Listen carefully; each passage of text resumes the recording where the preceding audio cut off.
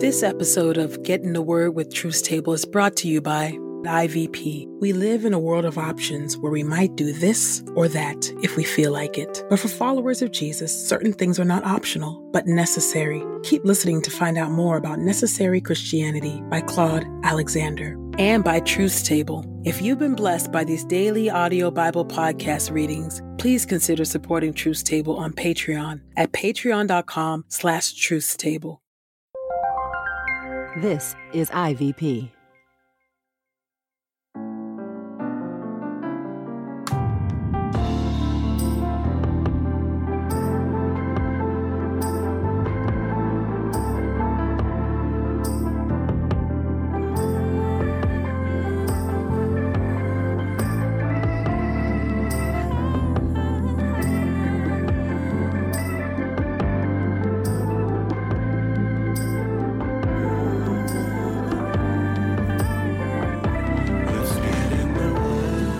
You're listening to Get in the Word with Truth Table. Your word is truth, your word is life. Presented by InterVarsity Press. Your word is truth, your word is life. A daily audio Bible podcast read by Dr. Christina Edmondson And Ekemini Uwan. Let's get in the word today. God's got something to say. Let's get in the Word, and may the Word get in us. Open our eyes that we may behold wonderful things in your word. Old Testament reading, Nehemiah chapter 12, verses 27 through Nehemiah chapter 13. Nehemiah chapter 12, beginning at verse 27. The wall of Jerusalem is dedicated.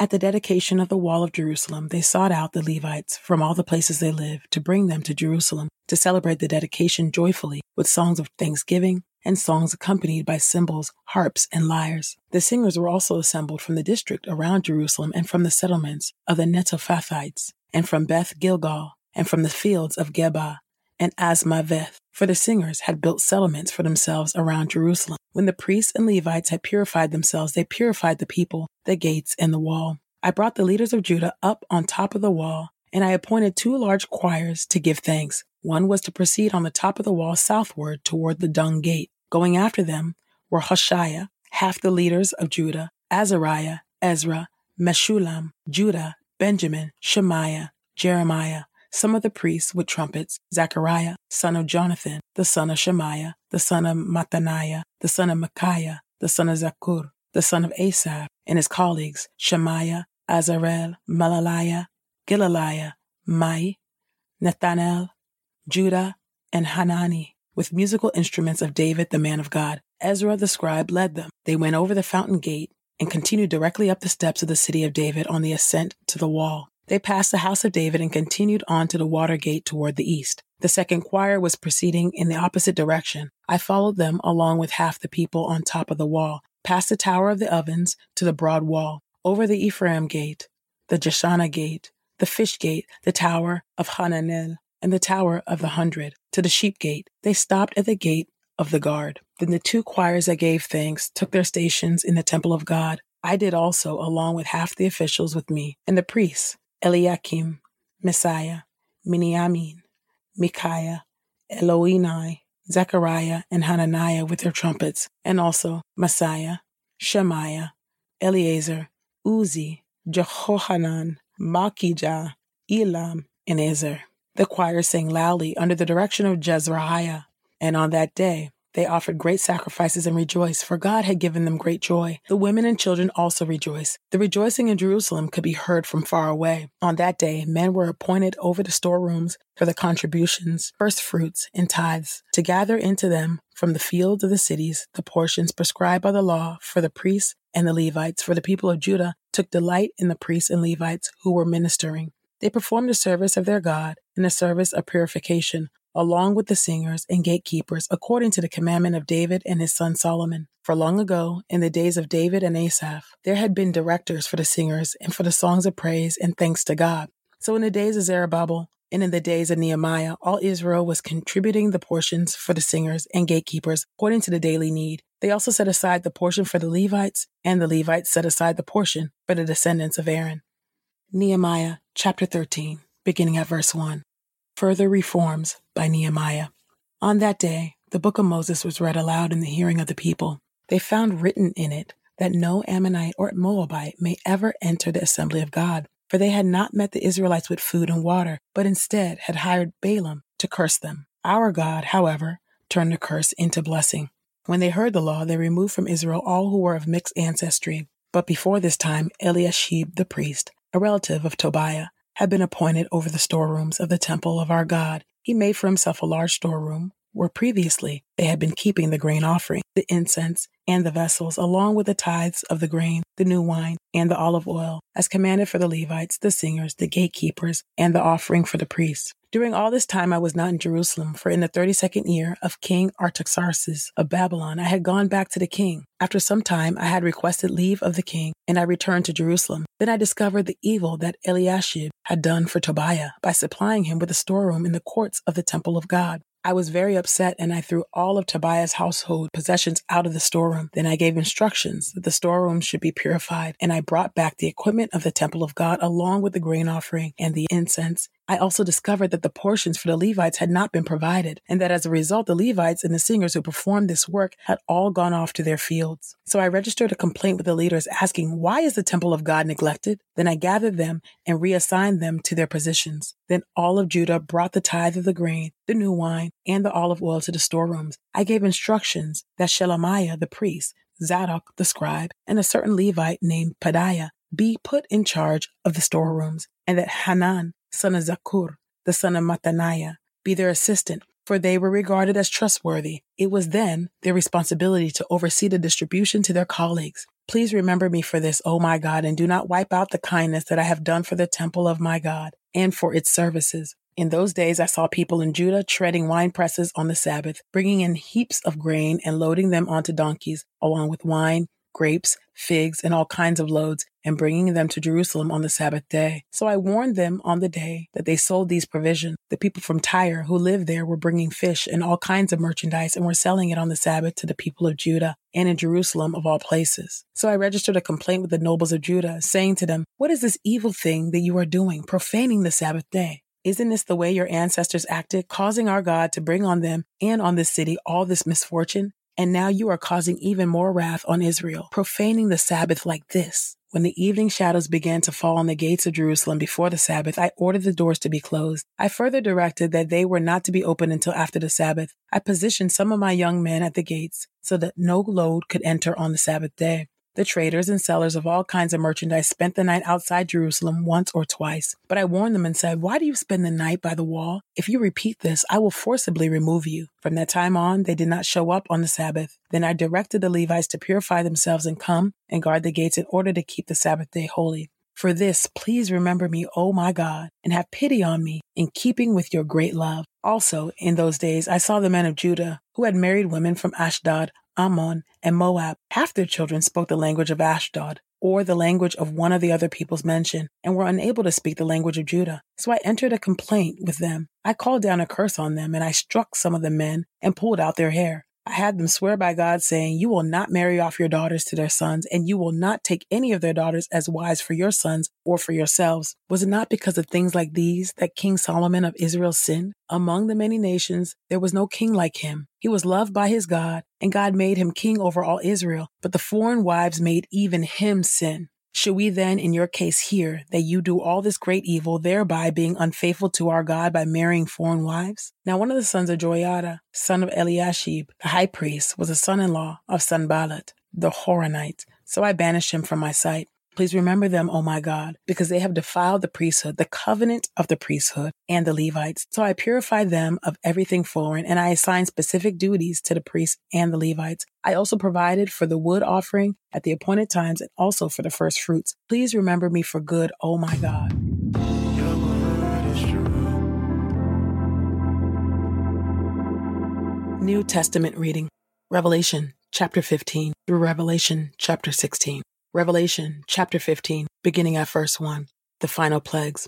Then I saw another great an astounding sign in heaven. 7 angels who have 7 final plagues. They are final because in them God's anger is completed. Then I saw something like a sea of glass mixed with fire, and those who had conquered the beast and his image and the number of his name. They were standing by the sea of glass, holding harps given to them by God. They sang the song of Moses, the servant of God, and the song of the Lamb. Great and astounding are your deeds, Lord God, the all-powerful. Just and true are your ways, King over the nation. Who will not fear you, O Lord, and glorify your name? Because you alone are holy. All nations will come and worship before you, for your righteous acts have been revealed. After these things I looked, and the temple, the tent of the testimony, was opened in heaven, and the 7 angels who had the 7 plagues came out of the temple, dressed in clean bright linen, wearing wide golden belts around their chests. Then one of the 4 living creatures gave the 7 angels 7 golden bowls filled with the wrath of God, who lives forever and ever, and the temple was filled with smoke from God's glory and from his power. Thus, no one could enter the temple until the 7 plagues from the 7 angels were completed.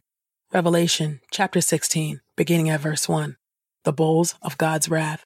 Then I heard a loud voice from the temple declaring to the 7 angels, "Go and pour out on the earth the 7 bowls containing God's wrath." So the first angel went and poured out his bowl on the earth. Then ugly and painful sores appeared on the people who had the mark of the beast and who worshipped his image. Next, the second angel poured out his bowl on the sea, and it turned into blood, like that of a corpse, and every living creature that was in the sea died. Then the third angel poured out his bowl on the rivers and the springs of water, and they turned into blood. Now I heard the angel of the waters saying, "You are just, the one who is and who was, the Holy One, because you have passed these judgments, because they poured out the blood of your saints and prophets, so you have given them blood to drink. They got what they deserve." Then I heard the altar reply, "Yes, Lord God, the all-powerful, your judgments are true and just." Then the fourth angel poured out his bowl on the sun, and it was permitted to scorch people with fire. Thus people were scorched by the terrible heat, yet they blasphemed the name of God, who was ruling authority over these plagues, and they would not repent and give him glory. Then the fifth angel poured out his bowl on the throne of the beast,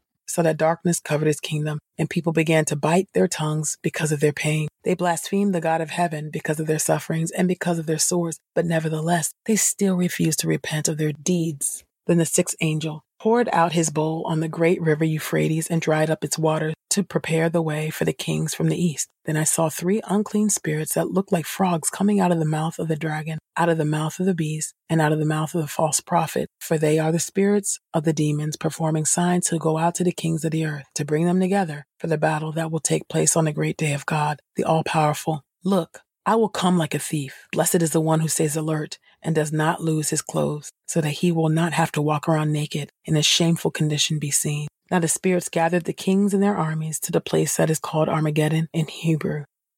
Finally, the 7th angel poured out his bowl into the air, and a loud voice came out of the temple from the throne, saying, "It is done." Then there were flashes of lightning, roaring, and crashes of thunder, and there was a tremendous earthquake, an earthquake unequaled since humanity has been on the earth. So tremendous was that earthquake. The great city was split into 3 parts, and the cities of the nations collapsed. So Babylon, the great, was remembered before God, and was given the cup filled with wine, made of God's furious wrath. Every island fled away, and no mountains could be found.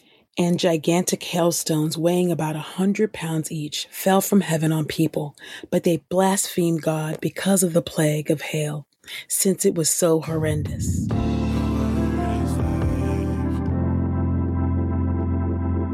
This is the word of God for the people of God. May God add a blessing to the reading of his word. Let us go boldly to God's throne of grace. God of heaven, I thank you for your word, O God. Thank you, O Lord, for just the examples, O God, in Nehemiah, O God, of correcting and honoring your temple in the ways that you've called us to worship and to assemble before you, and showing reverence and fear, O God, of you, in holding sacred what you've called sacred, O God. Would you help us to be a people that actually seek to honor you in all those ways, O God, in all of our ways, O God, even in how we worship you and how we approach you, O God. Yes, we can come as we are, and yes, the curtain has been torn in two, and so we can come directly to you, and we don't need anybody proxy for us. Would you help us, O God, to have reverence of you, O God? And would you help us to endure until the very end? When we read about the plagues and the mark of the beast and all the things that are to come, O God. Of course, there's lots of debates on how these things will happen and what that might look like. But Lord,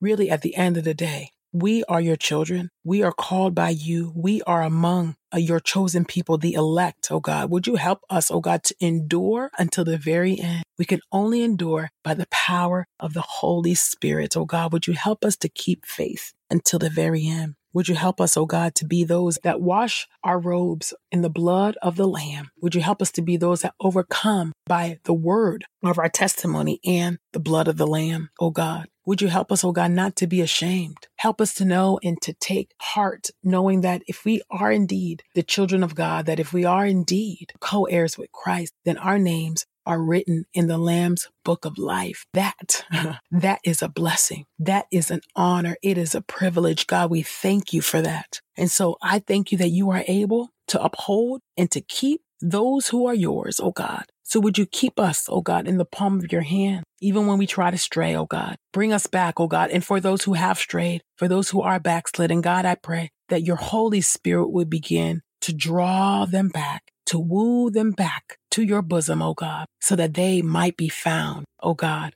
in the number of the saints, oh God, whom you have called to be with you in glory forever and ever, oh God. I pray all of this in the mighty and matchless name of Jesus. Amen. Life in God is less about what you could do and more about what you must do. Contrary to the life of the optional, accidental, and haphazard, the believer is called to live with a sense of divine necessity. No maybes about it. In Necessary Christianity, Bishop Claude Alexander unpacks the gospel statements of what Jesus said he must do. He must be about his Father's business. He must go through Samaria. He must go to Jerusalem. Learn what is necessary for us to follow Jesus. As a listener of this podcast, you can get 30% off plus free U.S. shipping when you use the promo code THEWORD. That's promo code THEWORD at ivpress.com. We pray this time of Getting the Word with Truth Table has encouraged us all to not only be hearers of God's word, but doers.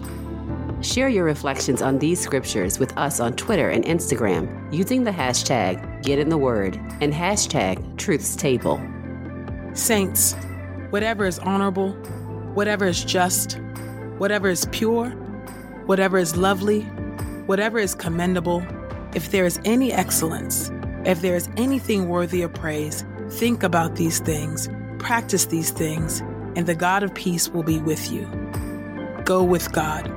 Get in the Word with Truth Table is a production of InterVarsity Press. For 75 years, IVP has created and published resources that deepen lives for Christ to engage the university, church, and the world. Visit ivpress.com for more information. Our Bible reading plan is from BibleStudyTogether.com, and the Bible version is the New English Translation used by permission. Sound engineering is from Podastery Studios, and our executive producer is Helen Lee.